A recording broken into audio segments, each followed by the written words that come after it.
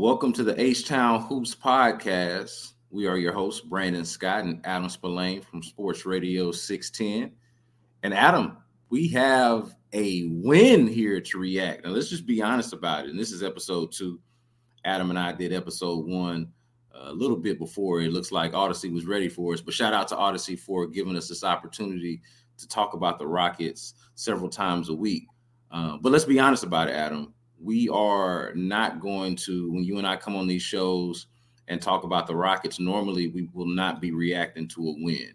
That's something that we've kind of gone over already throughout the podcast, but this one is different. The Rockets went to Dallas and won 101-92 is the final score.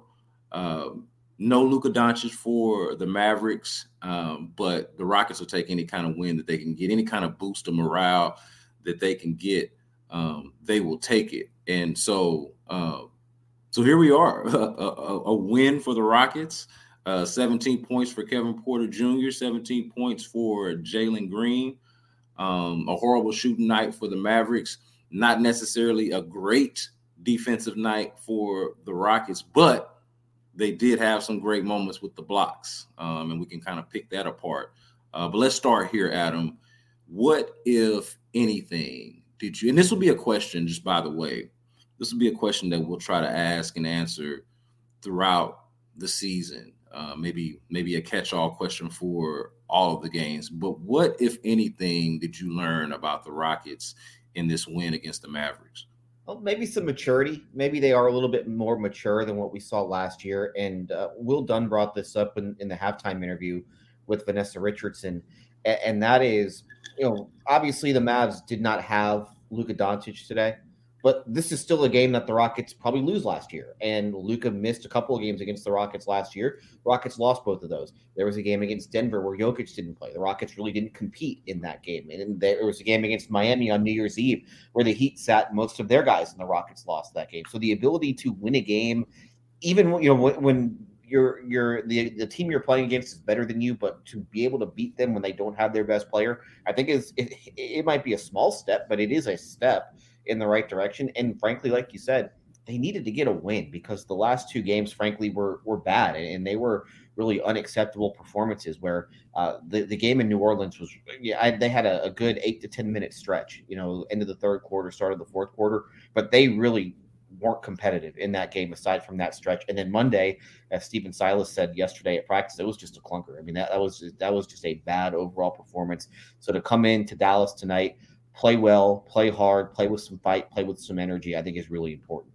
What did you feel like was different in this game, Adam? Because to me, like, I break this game down as an okay to decent first quarter. I don't think they trailed it all in the first quarter. If they did, it was briefly, but I don't think they trailed it all in the first quarter. Then in the second quarter, this odd thing happens where, the Mavericks go on this run, the defense looks bad, and they end the quarter really strong. Like, I want to say they gave up 11 straight. Yeah, it was a 10-0 run in the quarter. Yeah, 10-0 run to end the quarter. And then the second half was just like almost like a dogfight, and you kind of saw the defense pick up a little bit for the Rockets. Something that is worth noting about this game specifically is that the Rockets had as many blocks as they've had in the game since, 2013 maybe? It says here we did 19 blocks for the Rockets as a team. 5 for Alperen Sengun, 3 for Usman Garuba, who we'll talk about in a second. But what do you think? Is that the thing that changed? Maybe just a little bit more of an effort on defense, or like, what do you think changed from those 2 catastrophic type of games that they had the last 2 versus this one, which was a dub? I just thought they were more connected on that end of the floor where you didn't have the breakdowns. I mean, you're going to have breakdowns in a game. That's just going to happen, especially with the young group. But I thought they kept the breakdowns at a minimum. You did not see shooters get loose quite the same way. I mean, I don't know how many wide open threes the Mavs took, but it didn't feel like it was a lot. And they contested everything at the rim. And I give them credit for that, where the rotations were pretty good and they didn't give up on plays. And, they did not the Mavs are a hard team to turn over. They take care of the ball pretty well, and they took care of the ball well in this game. But those 19 blocks were important because it allowed the Rockets to get out in transition. And the Mavs defensively, especially in the half court, especially when they don't have Luka, it was important for them to get out in transition because the Mavs half court defense is very, very good. And you saw that, they would really get bogged down with their half court offense. So the blocks were important because it allowed them to get out in transition. They got easy buckets that way. And that's really what won them the game. Those don't count as turnovers for Dallas, but in essence, they do turn into turnovers, and they are oftentimes live ball turnovers. And that's what gets the Rockets going offensively. Yeah, and we'll talk about the offense in just a second, but I want to, since I mentioned Garuba, and this was Usman Garuba's, I'd say we'd probably say his best game as a pro, had a career high in points, I believe, 12 points, was it? Look, plus 16 and his plus minus, tied with KPJ, with Kevin Porter Jr. for the highest plus minus on the team tonight. Like he like I said, he had his best game as a pro. Do we talk enough about Usman Garuba? I guess he hasn't really done enough to warrant much discussion, but where do you think Usman fits into this whole Rockets development equation? I don't know. It's a really good question, and it's a hard question to answer because he was pretty much a non-factor last year, and then he really, going into this season, we didn't expect him to be much of a factor because it seemed like all the center minutes were going to go to Bruno Fernando, who just signed an extension right before the season, and Alperen Şengün. And so the fact that Fernando got hurt the second game of the year, that opened up an opportunity, and give Garuba credit. He's taken advantage of the opportunity. But at some point, Fernando is going to be healthy, and I don't know when that's going to be. The Rockets have been incredibly vague on that. Silas last week said he would be back sooner than later. He did take part in practice yesterday, but did not do any 5-on-5. So it feels like he's at least a week away from coming back. But where does Garuba fit in once he does return? Because you're really only playing Garuba in one spot. You're only playing him at the 5. So does that mean, my assumption is Fernando goes back into the starting lineup when he gets back. That means you have Şengün coming off the bench. So where are the leftover minutes for Garuba? And I don't know the answer to that question. And, Fernando is young. Fernando's 23, 24 years old, and he just signed an extension. So you figure he's part of their future plans. Same thing with Şengün, who just turned 20. And then you have Garuba. So there's a logjam in that spot. It's a good problem to have, but I don't know where he fits. And I'm very interested to see. I'm interested to see what happens when Fernando comes back, both who starts at that position and then where do the rest of the minutes, who gets those minutes, and how do they divide them out? Yeah, the Bruno Fernando development sort of shocks me a little bit, just because of, and like you mentioned, he is young, but the investments, I should say, in Garuba and Şengün made me feel like they were going to be obvious priorities.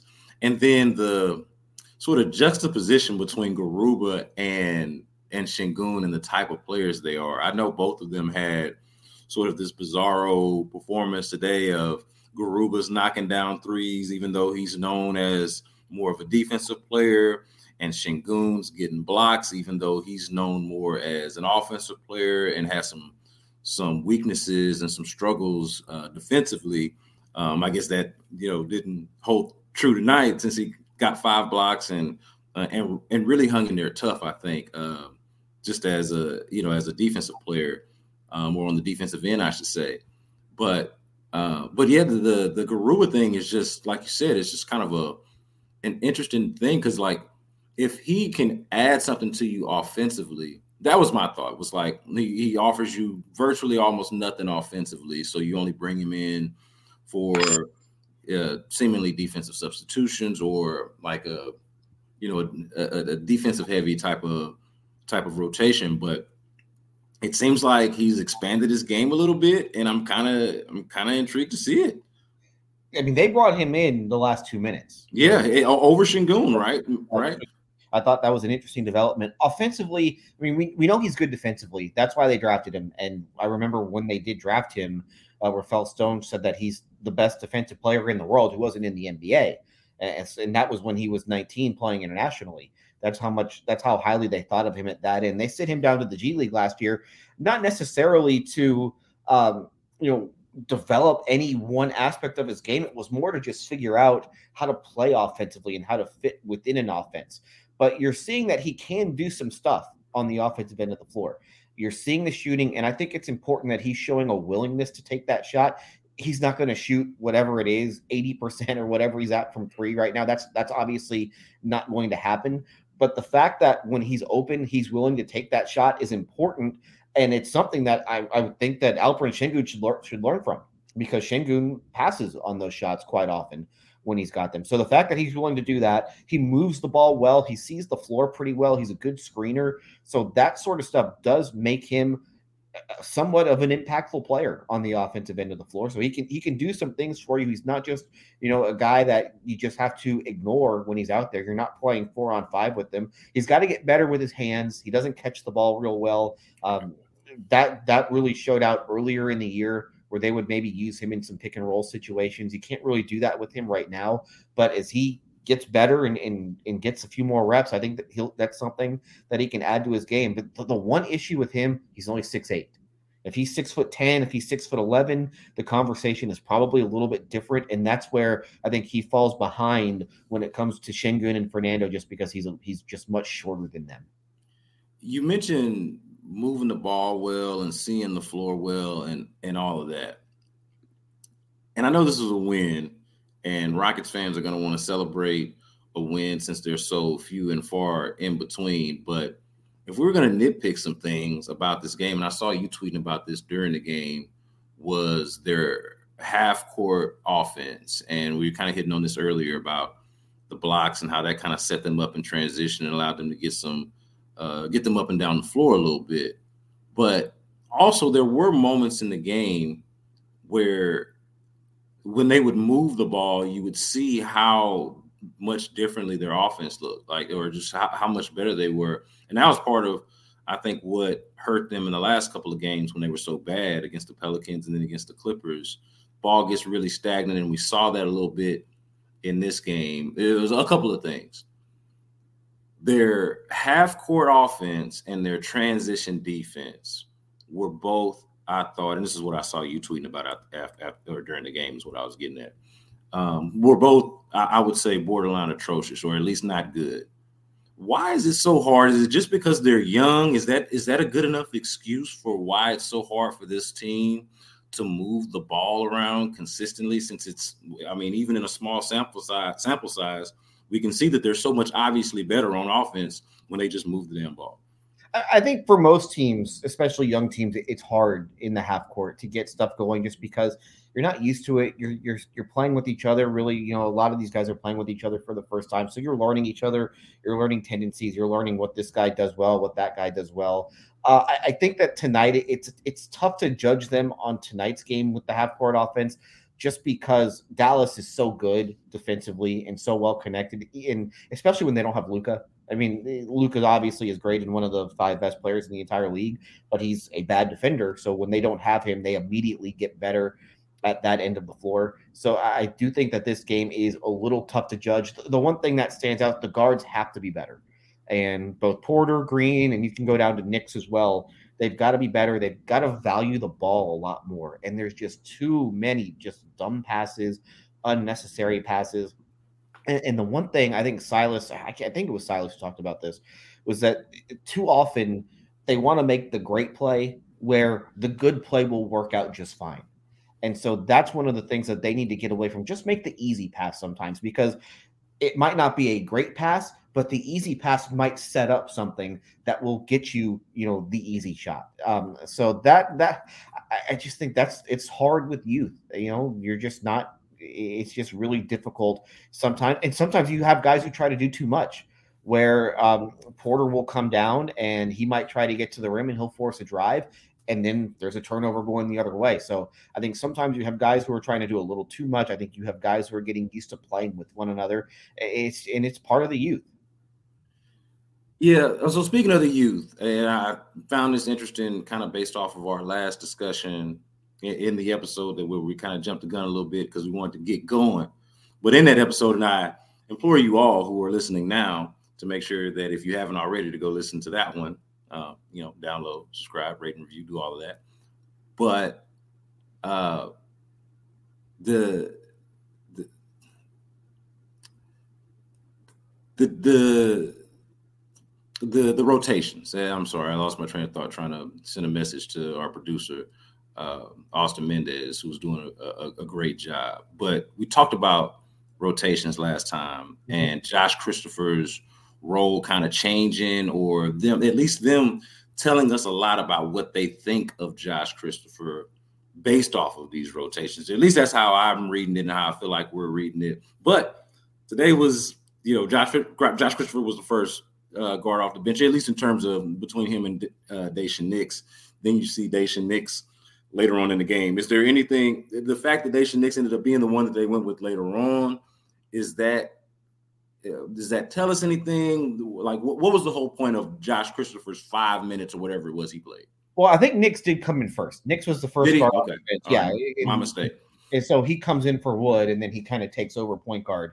Or he came in for Porter, and then he takes over point guard when Porter goes to the bench. They're giving Christopher a shot. I mean, this was something that Silas talked about on Friday after practice, was that it was only a matter of time before Josh Christopher wound up back in the rotation. And it's not, it's kind of on the outskirts of the rotation, but he is getting minutes. He is getting somewhat of an opportunity.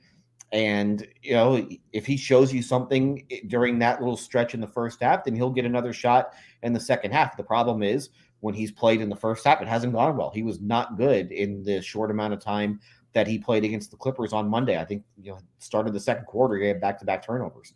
So this is going to be one of those things where he's got to earn his minutes. And this goes for all these guys. They have so many guys who you're trying to give minutes to. I mean, as Silas said, they've got 13 guys they think that earn minutes. They think they have 13 guys who deserve minutes. And you can't play 13 guys. You can really only play 9, 10. They tried 11 at the start of the year. That really didn't work out.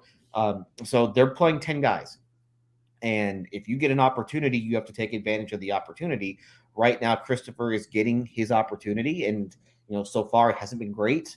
But I imagine they'll continue to give him chances. And as the season goes along, he will get more chances. And it's just a matter of, can he take advantage of them? Because that's how you get yourself in the rotation. And there's not really a rush with somebody like him because he's 20 years old. He'll turn 21 in, I think it might be next month is when he turns 21. But he's got the rest of this season. They picked up the third-year option on his contract, and I would assume they would pick up the fourth-year option too. There's no reason not to. But, he's got to earn those minutes, essentially. Does it seem like to you they're trying to figure out? Now, obviously, Daishen Nix is getting, like you mentioned, is getting the backup point guard minutes. But does it seem like they're trying to figure out exactly what they have at backup point guard or what direction they want to go in? I know we haven't talked about Ty Washington, one of their first-round picks from this year, but he's in Rio Grande Valley. Had come up, I think, for one game. I think it was it the Clippers game where they brought him back and then sent him back to Rio Grande. But what do you make of how would you explain what they're trying to do at point guard exactly? At least backup point guard. We know KPJ's the main guy. Well, I mean, you look, Nix has been in the organization longer, so he's going to essentially get the first shot. And I think he's actually been okay. I don't think he's been great by any stretch, but he's a guy that he can at least get you into your offense a little bit. He obviously had that really bad stretch at the end of the third quarter tonight where they had the back-to-back shot clock violations. But yeah, that was awful. They had 23 turnovers as a team, 20 individual turnovers. He didn't have one. So the fact that he can take care of the basketball and get you into your offense, I do think that matters. And I think that's why he's getting the first shot, when it comes to these minutes. And also Washington was hurt. So Washington was hurt during training camp, and I think they're still trying to work him back into shape a little bit. But I do think that they have a little bit more belief and trust that right now Knicks can run their offense when Porter is on the bench. And, so far it's been okay. It hasn't been great by any stretch, but again, he's young just like the rest of them. He's 20 years old, but he can do some things. He can get into the lane. I think he makes better decisions once he gets into the paint compared to somebody like Christopher, who's still learning. He's a better shooter than Christopher is, and he can hold his own defensively just because he's big. Like he's a big, he's a tank. He's a tank. Thank you. You put it better than I would have, but yeah, he's a tank. Yeah. I feel a little bad because I gave up on Daishen. Daishen had a couple of bad games last year to rewind before that, I was excited and intrigued by Daishen Nix, and then he had a couple. This is before. This is before he'd really gotten a shot, and then when he finally did, I was like, I think I'm okay on that. And now I'm kind of coming back around on it, like, oh yeah, I actually think there is something there, or at least what I thought was there last year. But because I did the whole waffling or moving on from him, I'd kind of moved on to wanting to see more Ty Washington. So it's like I am moving on from their backup point guards much quicker than they are. Thankfully, they're not as hasty with it as I am. But that's kind of where I am of wanting to see. Glad to see what I'm seeing from Daishen Nix, but also, like you mentioned, there's no rush with any of them. But intrigued on what Ty Washington is ultimately going to be. And like you mentioned, he was hurt, or had been hurt. But I don't know, man. The younger the team gets, the more I like to focus on the younger guys, which is ridiculous when you think about how young Daishen Nix is. It's like, to me, he's already old news because he was here last year. But moving on to Christian Wood, because this was a block party, like we mentioned, for the Rockets. And they blocked Christian Wood. I counted at least maybe 3 or 4. KPJ had a couple of blocks on him. Şengün had, I feel like, at least a block on him. There was the block on the alley-oop late in the game. This is a little bit tongue-in-cheek on where they hunting Christian Wood.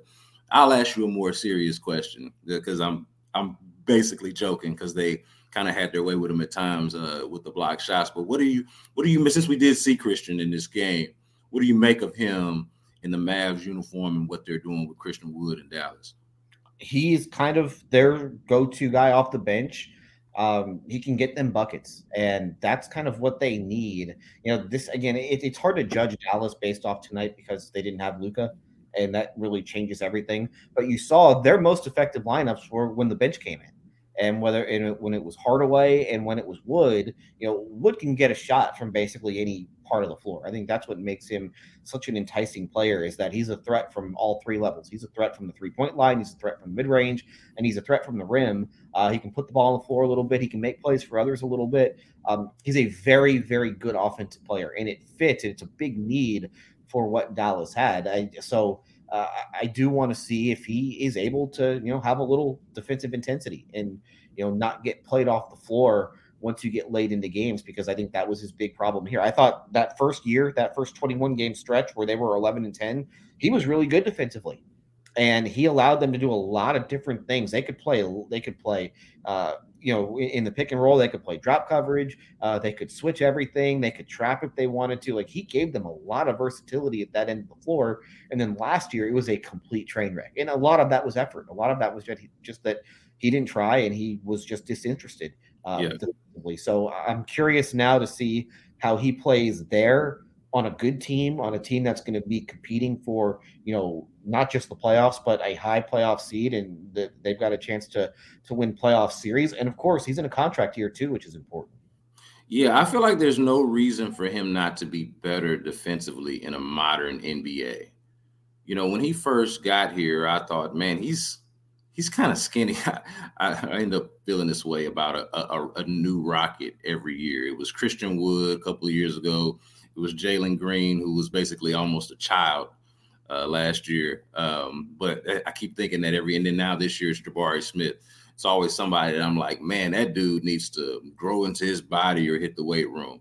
But this isn't the 90s NBA, and you hit on it, like switching, and a lot of it is, even for big guys, is perimeter defense. And I feel like Christian Wood is one of those guys where there's no reason why he shouldn't be better defensively given his skill set and the way the modern NBA works. It's not like he's got it's not like he's going up against a Valanciunas or I get why he would struggle against a guy like Steven Adams or Valanciunas or someone who's kind of a bruiser like that. But for a lot of the things that you're talking about, it seems like Christian Wood should be a plus defender more often than not. So maybe he will be motivated by A, being on a competitive team, and B, like you mentioned, a contract year. I want to ask you about. Can I go back really quick to one thing about? Yeah, So Knicks and Jalen Green. They've played together 47 minutes over the last 5 games. I just did five. I just picked 5 games out of the air. Yeah. Rockets are outscoring teams with that duo. So I do think that, as you get your in the early part of the season, you're trying to figure out who works well together, and you're starting to see Silas stagger Porter and Green a little bit more. I mean, they didn't do it at all to start the season, but you're seeing that stagger come up a little bit more. And you're seeing that duo have some success, and I do think that moving forward, that's the type of stuff that's what you're looking for right now. See which duos work well together, and then that's kind of what you go with moving forward.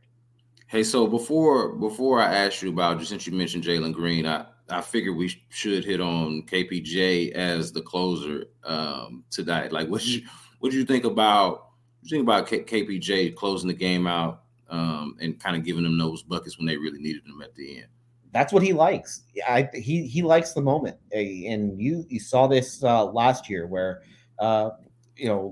when the moment was big, he wanted the ball. He had the game against Washington where he hit the game winner. He had a game against Utah where he hit the game winner. I mean, he's not going to shy away from that from the spotlight, and I give him credit for that. It might not always be pretty, and I'm not sure if eventually that'll be the guy that they want, but he's big enough to where he can get to the rim. He can take on some contact. He can make shots. He shoots the ball pretty well. And that step back over Wood, that's not an easy shot. A corner step back over a guy who's 6'10" is not an easy shot, and he made it look easy. So until somebody takes that closer role away from him, that's going to be his job, I think, for a while.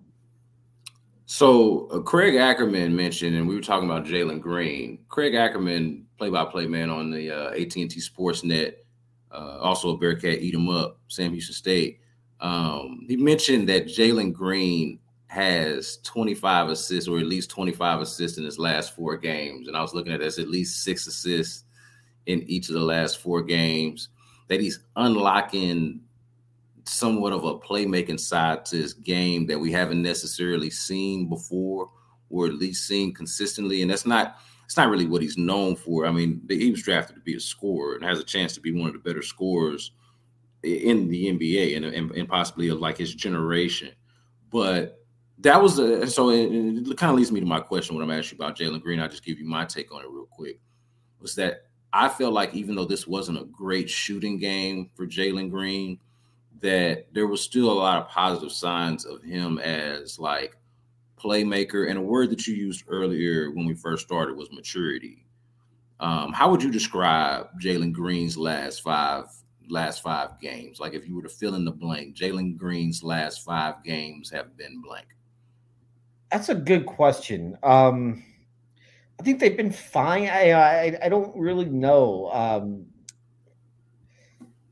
Well, because he's got some pretty good scoring game. Like other than tonight is not the best example, but he was efficient in scoring all the previous 4 games, and then this game, not really the shot falling. Only had the 17 points. Didn't shoot the ball super well, but was distributing, was active defensively. Like to me, he seemed like, even though this wasn't a Jalen Green future scoring champion type of hype night, it was a Jalen Green matures as really your best player, even if if he's not having one of those big stat games. No, I think that's a very good way to put it, where there is a maturity to his game. There's I belong, I'm a guy type factor to his game. And I do think the one thing that you're seeing a little bit more chemistry with some of his teammates. Most notably Alperen Şengün, where those two kind of have a pretty good 2-man game working with one another. I think that's the best way to put it. I think for me, it doesn't feel like it's like you can pick up on one theme from the last 5 games, but I guess you do feel like he's getting better, and he does feel like he's in more command of what they're doing offensively. Like it does seem like when he has the ball, or when they're on offense, there's a purpose to what he's doing, and there's not kind of like some aimless dribbling the ball around and like kind of what you saw with Knicks towards the end of the third quarter during those possessions, where there's just kind of you're just kind of dribbling and there's not really a whole lot of purpose. You're just sort of waiting for something to happen. It kind of feels like he understands what's going to happen and he's ready to make a play. So and that's one of the things I wanted to ask Silas about, on Monday or on Tuesday, and I just didn't get to it. But it does feel like he has a better command for what he's supposed to be doing, and he's playing with a confidence that I think that maybe he didn't have even last year. Yeah. So I would go back to the words command and maturity. I think those are much better words to describe his game as opposed to like how he was playing when we first saw him. It's like his shot selection was off. He didn't know how to pick his spots. It was like, and I've said it before, it's like a superhero didn't know how to use his powers yet. And it's like totally opposite now. Even when that shot's not falling, it feels like he still has sort of this, like you said, command of the offense. But I do want to point out before we get out of here, Adam, like what's this old Jeff Van Gundy quote of not ignoring in victory what you wouldn't in defeat. And it might seem a little bit nitpicky. Wait, I want to stop you again really quick because we're talking about Jalen Green and his assists. Yeah. You said he has 25 assists the last 5 games. Is that correct? I thought it was 4, but it could be 5. Yeah, like each of those is at least 6. Okay. How many of those assists have gone to Alperen Sengun, do you think? Oh, okay. If granted that the number is 25, I'm gonna say half of them. So let's go just under that and say 12. 10. Okay. Which seems like a very high number. I mean, yeah. Jalen Green has thrown 46 passes to Alperen Sengun. I don't know if this is counting tonight, but the last, it probably doesn't count tonight actually, but the last 5 games, 46 passes from Jalen Green to Alperen Sengun.